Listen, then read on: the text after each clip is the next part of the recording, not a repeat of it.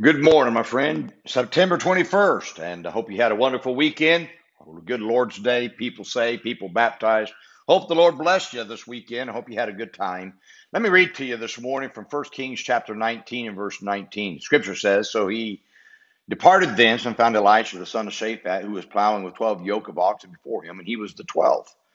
And Elijah passed by him and cast his mantle upon him. Elijah has always been the symbol of a man of God. One can only imagine the young men of Elijah's day looking to him as an example to follow. They wanted to be like Elijah, not because he proclaimed himself to be someone, but because God had done something through him.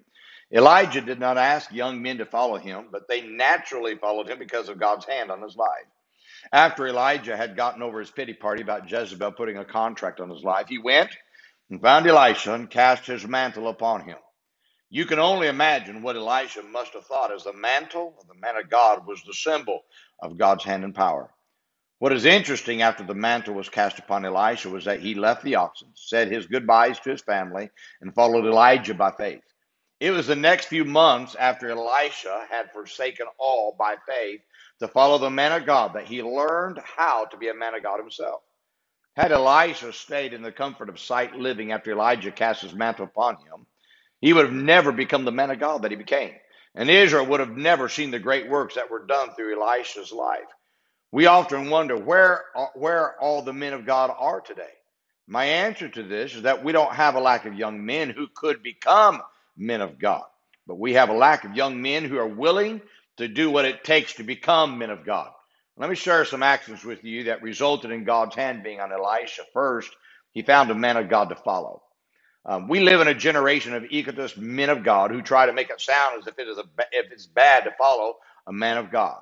If it's bad, then why did God put this story in the scriptures and to bless Elisha to the degree that he blessed him? Certainly, you must keep your perspective right that men of God are just men, but God gives them to us as an example to follow.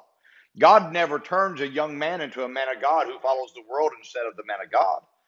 When I was a young man, I desired to be like the men of God of my day. Two men in particular were great influences on my life to motivate me to want to be used by God mightily. Every young man needs to find a man of God to follow and learn everything that he can from him. Second, Elisha followed closely while others followed afar off. When it came time for Elijah to be taken to heaven, Elisha would not leave the man of God's side. You'll never learn what you can from God's man by following at a distance. Stop worrying about being popular in your peer crowd. Do everything you can to stay close to God's man.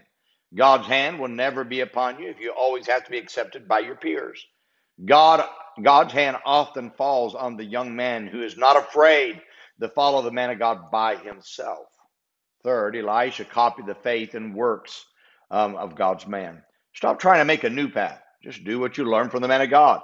Elisha took the same mantle that Elijah used and smote the waters that Elijah smote, and it resulted in the waters parting as they did for Elijah. The old paths and the methods of those from the past still work today. My friend, God can use you mightily if you copy those paths and methods in your own ministry. Stop trying to recreate something. Keep doing what has always worked, and you're going to find it'll work for you. I hope this is an encouragement to you. I pray that you have a wonderful week. I pray that you find somebody this week that you can lead to Christ.